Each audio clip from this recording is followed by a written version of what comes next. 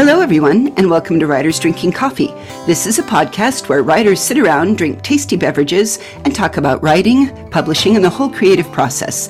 There will be rants and raves and opinions that may not agree but are lovingly delivered.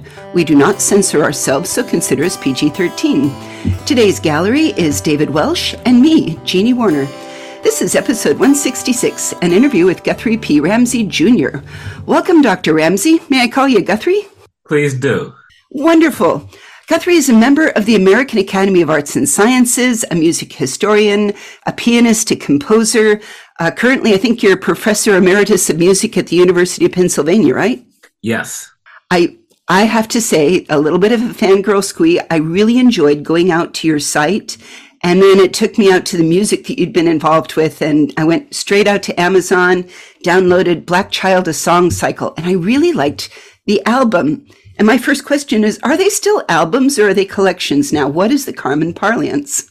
Well, I think it depends on your age, unfortunately. Oh. I'm of the We're all old. I still call them albums, and then there's another distinction out there in terms of the length of recordings. If you have 4 or 5 songs, I think it's common to call them EPs. Okay. Yeah, and that's been around a while. Yeah. What I want to know is, when did we stop releasing albums and start dropping them? Same time we started dropping beats, I think. Just, I don't know. It just doesn't sit right with me. I don't know. I think that was December 1975. That's fair. But when there's time of a song cycle, it actually took me back to, I loved that it seemed that the 70s, late 70s and 80s is where we actually started having whole concept albums generally. And I thought that was really cool that this was a song cycle. Also, I wanted to say that I love cheese curds also from Innocence. Mm-hmm. So.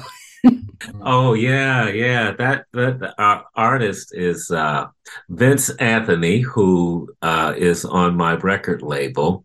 And he goes by Wavy Wilson now. He's younger than I am. And, these younger musicians often change their names and they change their handles. So it's a very fluid situation. But I love his work as well. Yeah.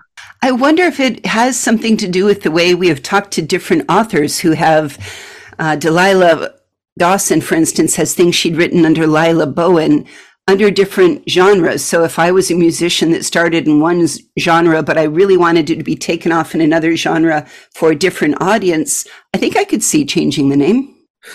I've often thought about changing my name, my pen name anyway, once I retired from university last year, because I think I kind of kept my shirt buttoned up, for many years, because, being a professor at the kinds of institutions that I taught in, you kind of have to mind your P's and Q's, because you're not just advocating for your own career. You are often needing to boost up your students and write letters of recommendation, and you don't want to, write certain things or say certain things. But since I retired, there's some things I think I want to get off my chest. Well, we are an audience for you for that here. You're not representing the institution. Yeah.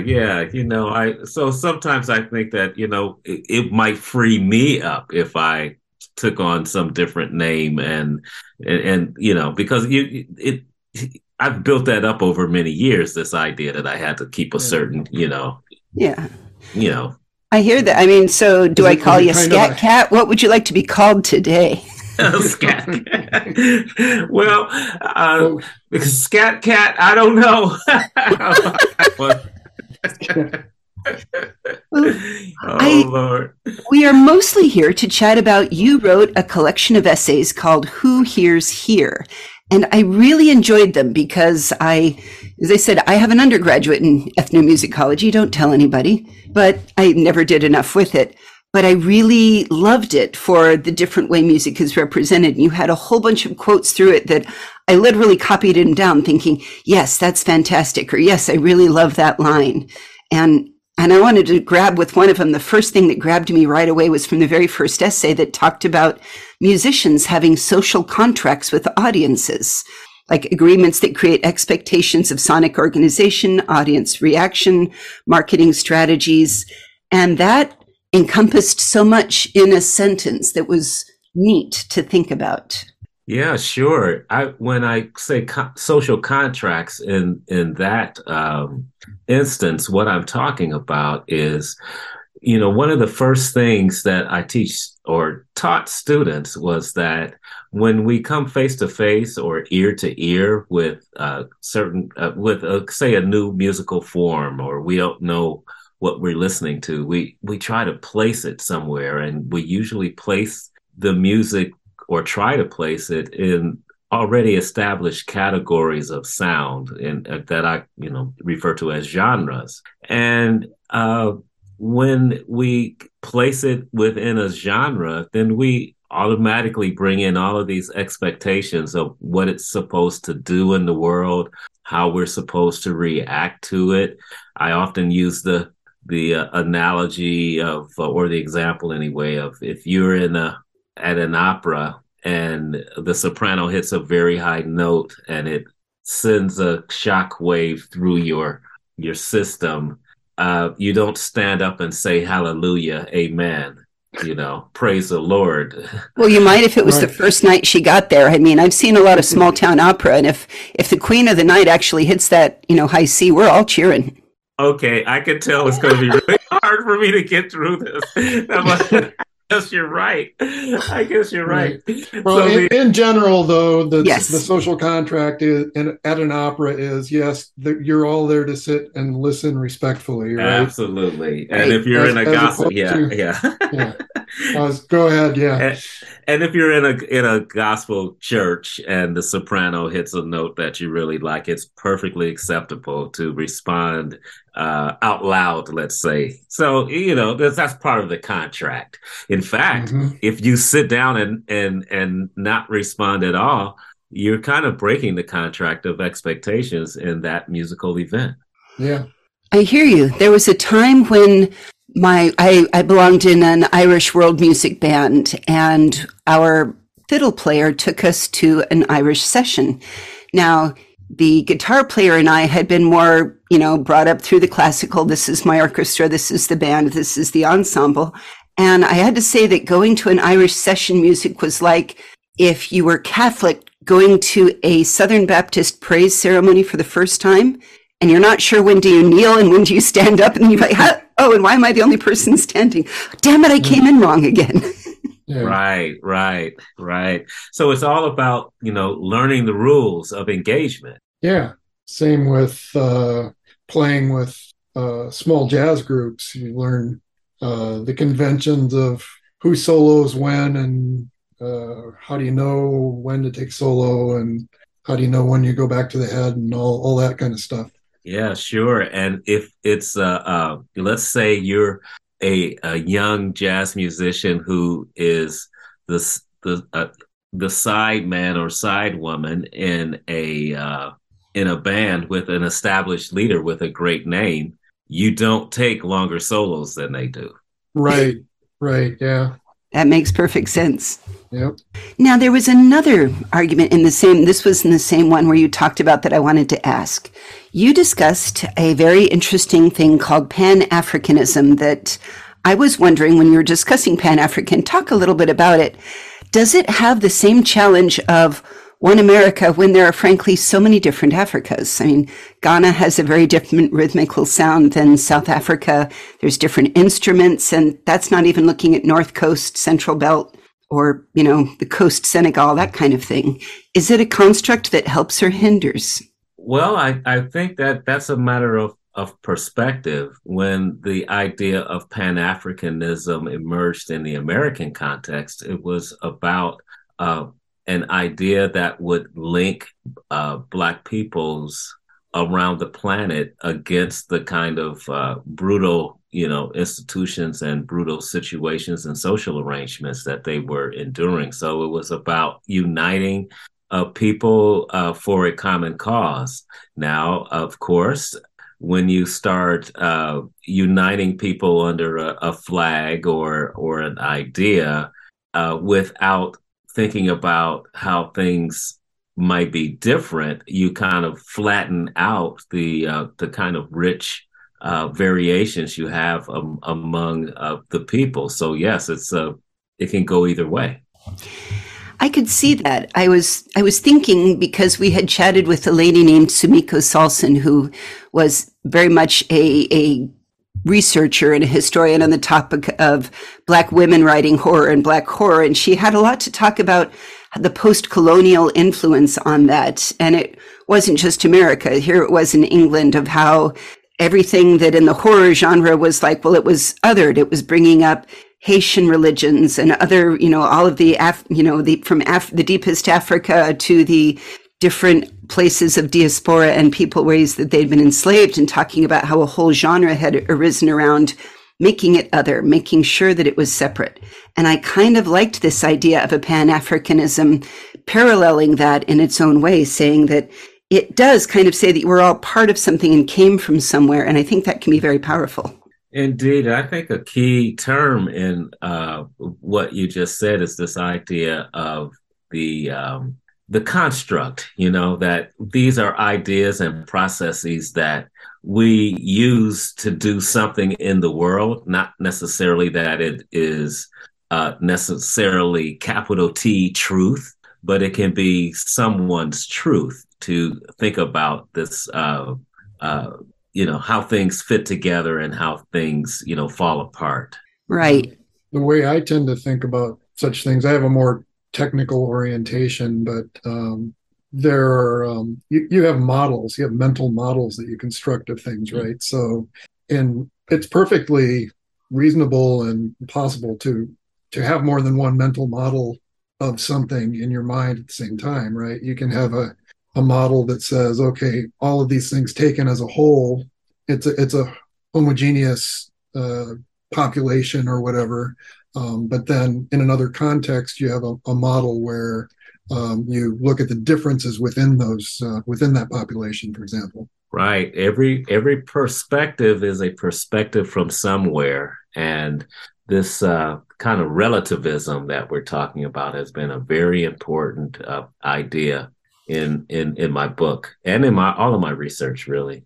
I could see that. And there was another question that I had when we were thinking about. I was thinking about the entirety of music, theory and the popular ideas that were popular through these every decade. And I love that you kind of went through that. But I was thinking, we were talking about how we have ragtime and Joplin, and some of those were the first almost uniquely American musical style.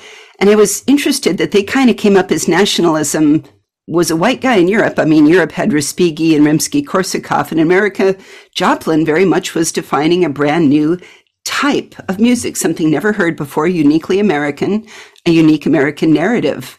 And I was wondering if it was just a sign of the historic time of the time or just a coincidence you think that nationalism globally came up that way? Well, I think that there were nationalisms going on in that moment throughout all of the American culture industry, because particularly in the late 19th century, you could say that for the most part, America could be thought about as a cultural colony of Europe, because the musical taste and from certain segments of of society really pushed this idea that anything homegrown couldn't be good.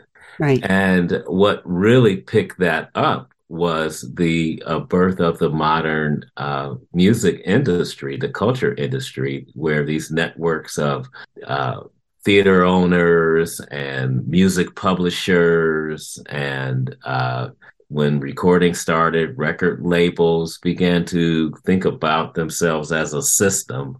And the system was designed primarily not to promote nationalism, not to promote, this idea that we were separate from Europe, but to separate people from their money. Right. Yeah. I had a thesis statement here that I wanted to lay on you and tell me what you think. We might owe the entirety of jazz as a popular genre that took it from a dancing place to a music hall to Bessie Smith. Is that woman entirely responsible for creating jazz as the something in between two different worlds? Oh, I would frame it maybe a little differently. Uh, well, what's fascinating about Bessie Smith at that point that she was, clearly one of the biggest, stars in the blues tents and all of that, is that she emerged at the same time as the trumpet virtuosos of, like Louis Armstrong. Yeah, And so you have these two different ideals of what it means to front a band. that is true. Yeah. So that's kind of how I put her in, she and Ma Rainey, let's say, as sort of the foils of the great men who would stay, play in front of the bands and command all of the attention and do these kind of virtuosic displays of heroic, music, and they were kind of working in another directions to put women in front. Is there a reason that it seems like women in jazz, in a lot of things, but in jazz, came to front bands and so forth as vocalists? Even to this day, you don't hear a lot about virtuosic women instrumentalists. I mean, I've seen a few, but Lizzo. yeah, Sorry. right. But is there a reason that they came to prominence that way, and that men? I mean, there were men who were vocalists too, but the male instrumentalists were leading bands, but not female instrumentalists. Well, I think that there have always been women virtuosos. It's just that society would not give them the same lanes of support that men had. And even today, especially as these, walls have come crumbling down, we have people like Terry Lynn Carrington, who has just published a book, a new real book, where there are 101 songs written by, women composers. Mm-hmm. And even from Mary Lou Williams, Lil Hardin, and even if you go to the gospel lane, those women were tearing it up. It's just that the music industry always favored the men and gave them more opportunities to get contracts, to lead bands, and all of that. So it's not a matter of them not existing. Oh, certainly, Yeah. I understand that. Yeah, Mm-hmm. but let me ask the question a different way. Is there a reason that men were allowed these opportunities? Is there a reason that women were allowed opportunities as vocalists, but not as instrumentalists? I mean, they weren't offered the same opportunities as men necessarily, but they made these inroads vocally first. Why is that? I think that there's been a kind of unique reception of the woman vocalist. Ever since you had the phenomenon of Jenny Lind, the Swedish soprano who came P.T. Barnum. Yep. Yeah, exactly. P.T. Barnum created this appetite for the singing woman. And before she even came, so these people were, waiting for her. So again, it's a matter of marketing. It's not a matter of what people wanted. It's a matter of what the music industry told people they wanted. Right. And you think they generated their own demand? Absolutely. Here's a I just thought this up. So this is kind of my role in this podcast, is to throw out these harebrained schemes. So is it possible that that women vocalists got opportunities because there was no way for a man to reproduce the instruments that they were using? In other words, soprano and alto voices. In other words, they had a corner on the market. If you want to hear somebody sing high, you gotta listen to a woman, right? Well, not historically. There were the castrati, who. Oh, true. Okay. Yep. Yeah, that had the very high notes. This is very interesting. I was at a concert this past weekend, and I had heard this a male soprano soloist, and the sheer power that he was able to achieve in that range was just otherworldly, So it was a falsetto? Yes, definitely a falsetto, but the not the Eddie Kendricks soprano. I mean, the falsetto, the light kind of romantic soprano, but the soprano that kind of, will knock your wig off, and you just couldn't believe what you were hearing and singing at the same time, Yeah. So I think the ability to be heard without a microphone, before that technology was available, certainly probably has something to do with the tessitura that was preferred, in spaces. And then, of course, once the microphone became part of the scene, I know that the idea of, sex appeal and it has something to do with why women were, I would call it exploitation, really, because if they weren't allowed in these other lanes that they probably could have fulfilled, just as easily as any man. The best clarinetist I ever heard was on a trip to New Orleans, and standing in front of the band, it didn't even have the sex appeal because she looked, I remember thinking, I'm sure I've seen her behind a DMV counter, but I've never heard anybody play a clarinet like her. It was just wow. So right. Yeah. And you know what? And somebody gave her the gig. Yep. Yeah, they did. I like that you brought up the other challenge in your own industry about Black feminists and Black musicologists that are female, because you're right, there's a lot of musicology that in general is old white guy, and then getting Black musicologists studying jazz, but Black female musicologists have got to be as rare as hen's teeth. And I think I agree with you that you were talking about in your essay. There is an energy and there's a different line of questioning and thinking that might be missing. And I hope somebody out there will say, maybe I should encourage my kid to study music theory and music history. Absolutely. We all bring our own subjectivities to the table when we do work, even when we do something called, objective scholarly work. And, you can't avoid the things that made you and somehow are always going to enter into your work and enter into your artistry.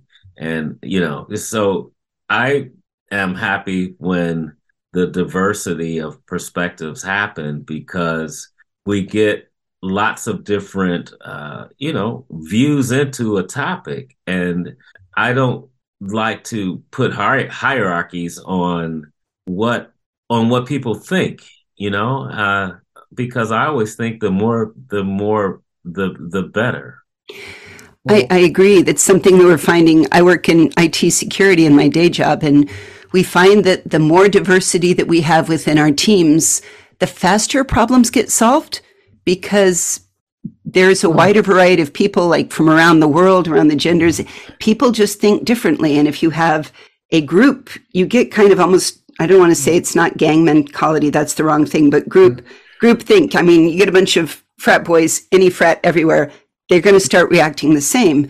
But if you break it up and start really mixing it up, you get different opinions. Like, I want to hear women talking about how do we move big data analytics applying to ethnomusicology. Like if I was doing Schenkerian and style analytics to trace rhythms back to different countries in Africa, can I trace it back at a deeper level than just saying, hey, Louis Armstrong changed everything and Stan Kenton integrated it? Can I take it deeper to say, I see that this had a lot of people from this area in this music because you can hear the original beats. You can here's the Senegal beat that you can hear that moved up the coast into Ireland.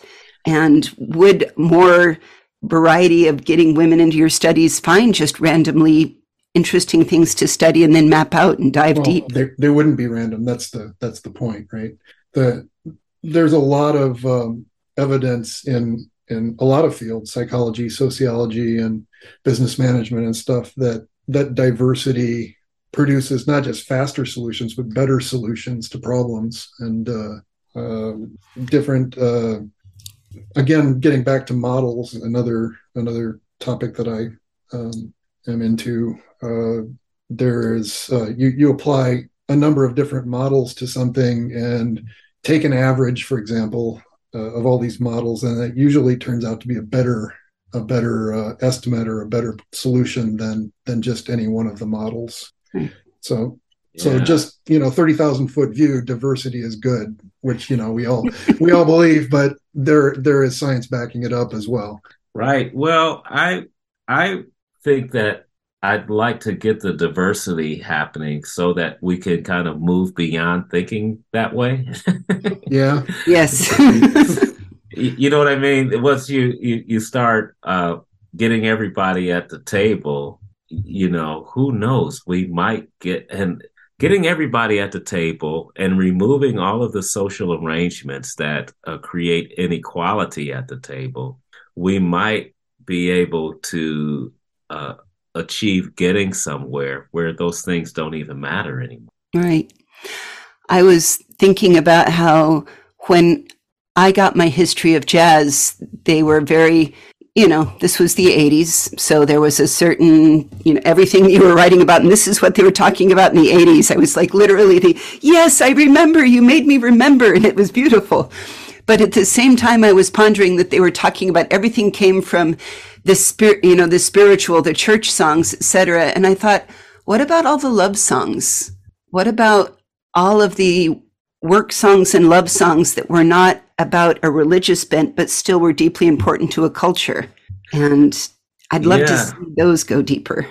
Yeah. Well, the thing about the spirituals being used as the font of Black music making. On the one hand, I can understand the focus on the spirituals as a body of music because they represented in many ways the first quintessentially Black music that became popular music. So it's as the historian Sandy Graham writes, it's became the first Black popular music, not just the religious aspect of it, but the fact that it was disseminated through these tours and through sheet music and books as this great new thing. It's just, so think about the spirituals as being a hit Beyonce record in the late 19th century. Yeah, I think that makes sense, but it also brings it into another point that you had in your book that they're talking about Baraka was talking about key processes in Black music culture. There's commercialism, there's urbanizations, there's professionalism. It's corrupting real aesthetic. And I actually wanted to come up with an argument I haven't met Baraka, but I'm going to fight them on this and say, this routes to market is how you can spread music and make it popular. Because for a long time, we looked at the radios being purchased by a limited number of stations were picking on what was played, and they cut a lot of women out of music. But you have, once you had like Queen Latifah and Lil' Kim, and then Nicki Minaj and Cardi B, you have all of these others are using social media better, I think, than their male counterparts. And I think they're getting it out there. So maybe the New York is still kind of owned by Black males in rap, but I like to think that from Georgia to Texas, women are really rising here. And that's neat, using it's Is it commercialization? If you are creating your brand and you're pushing it out there and you're getting people brought into it? Well, that commercialism argument that Baraka was forwarding in the early 1960s was being used. It was being utilized for a finer point that he was making about Black culture in America. And I share your kind of uneasiness with that particular part of his argument because, essentially when he was writing that book between, I guess if it was published in 1963, the Motown hits hadn't started, really hitting the airwaves quite yet. And he eventually had to come up off of that idea because the music that he was actually really promoting at that time was the kind of more free jazz at that moment as being the music of Black liberation. But unfortunately, it was never widely popular with the Black masses of which he said he was talking, for. So he would come off of that, you couldn't sustain that particular argument because everybody wanted to be dancing in the streets with Martha Reeves and the Vandellas. Yeah. And I appreciate that you got a call out for Aretha being the First Lady of Soul because yes, she was. Yes. Now, this was neat. So are we going to see more writing out of you? Are you working on more pieces now, more essays or different? Are you going to go in a different kind of writing now that you are retired from teaching directly? Absolutely. Thank you for asking. Besides this new book, Who Hears Here, I am halfway through a narrative history of African American music, which will be kind of more of a trade book. I've also completed a book about Black grandfatherhood, which is a book of collected social media posts that I did during the first year of my grandson's life.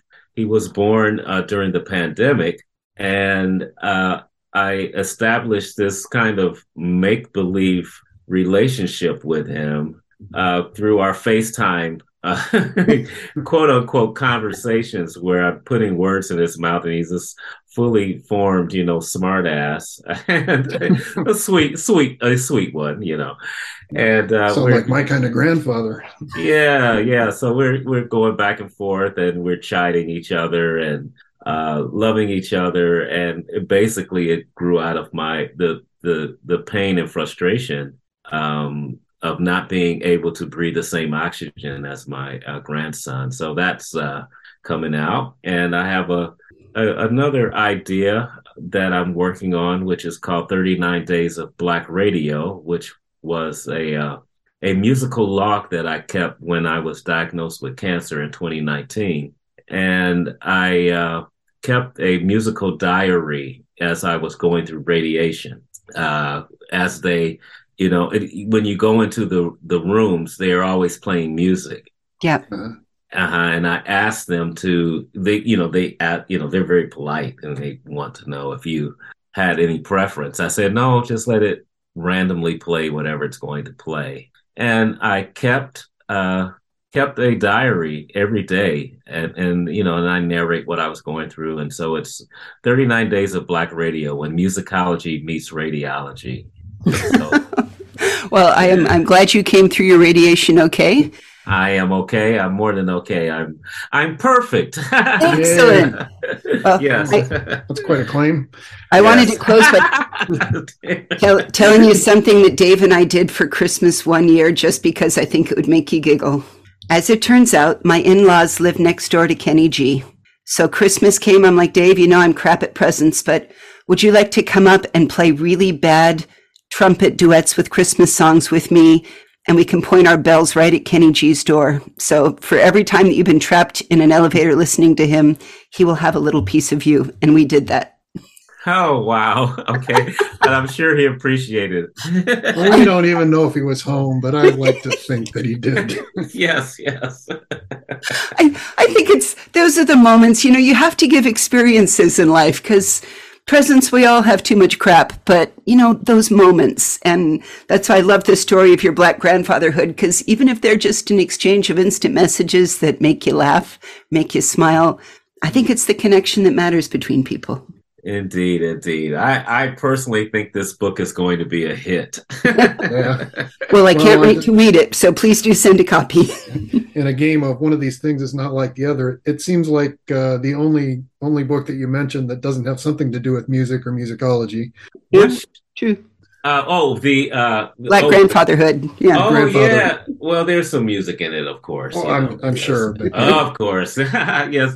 But yeah, I guess that's I had thought about it that way, but I guess that is a kind of divergence from my typical obsessions. well, I guess that's what Jeannie was originally kind of driving at when she asked if you're going to write something different. That to me seemed like the different thing. That's different. Oh, absolutely. And he's awfully cute as I like every grandfather thinks their kids are cute. Naturally.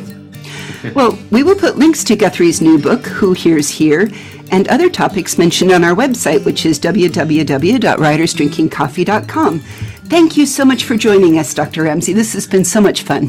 What a pleasure, and a hoot at the same time. Excellent. You've been listening to Writers Drinking Coffee, a labor of love and enthusiasm put together by the hosts.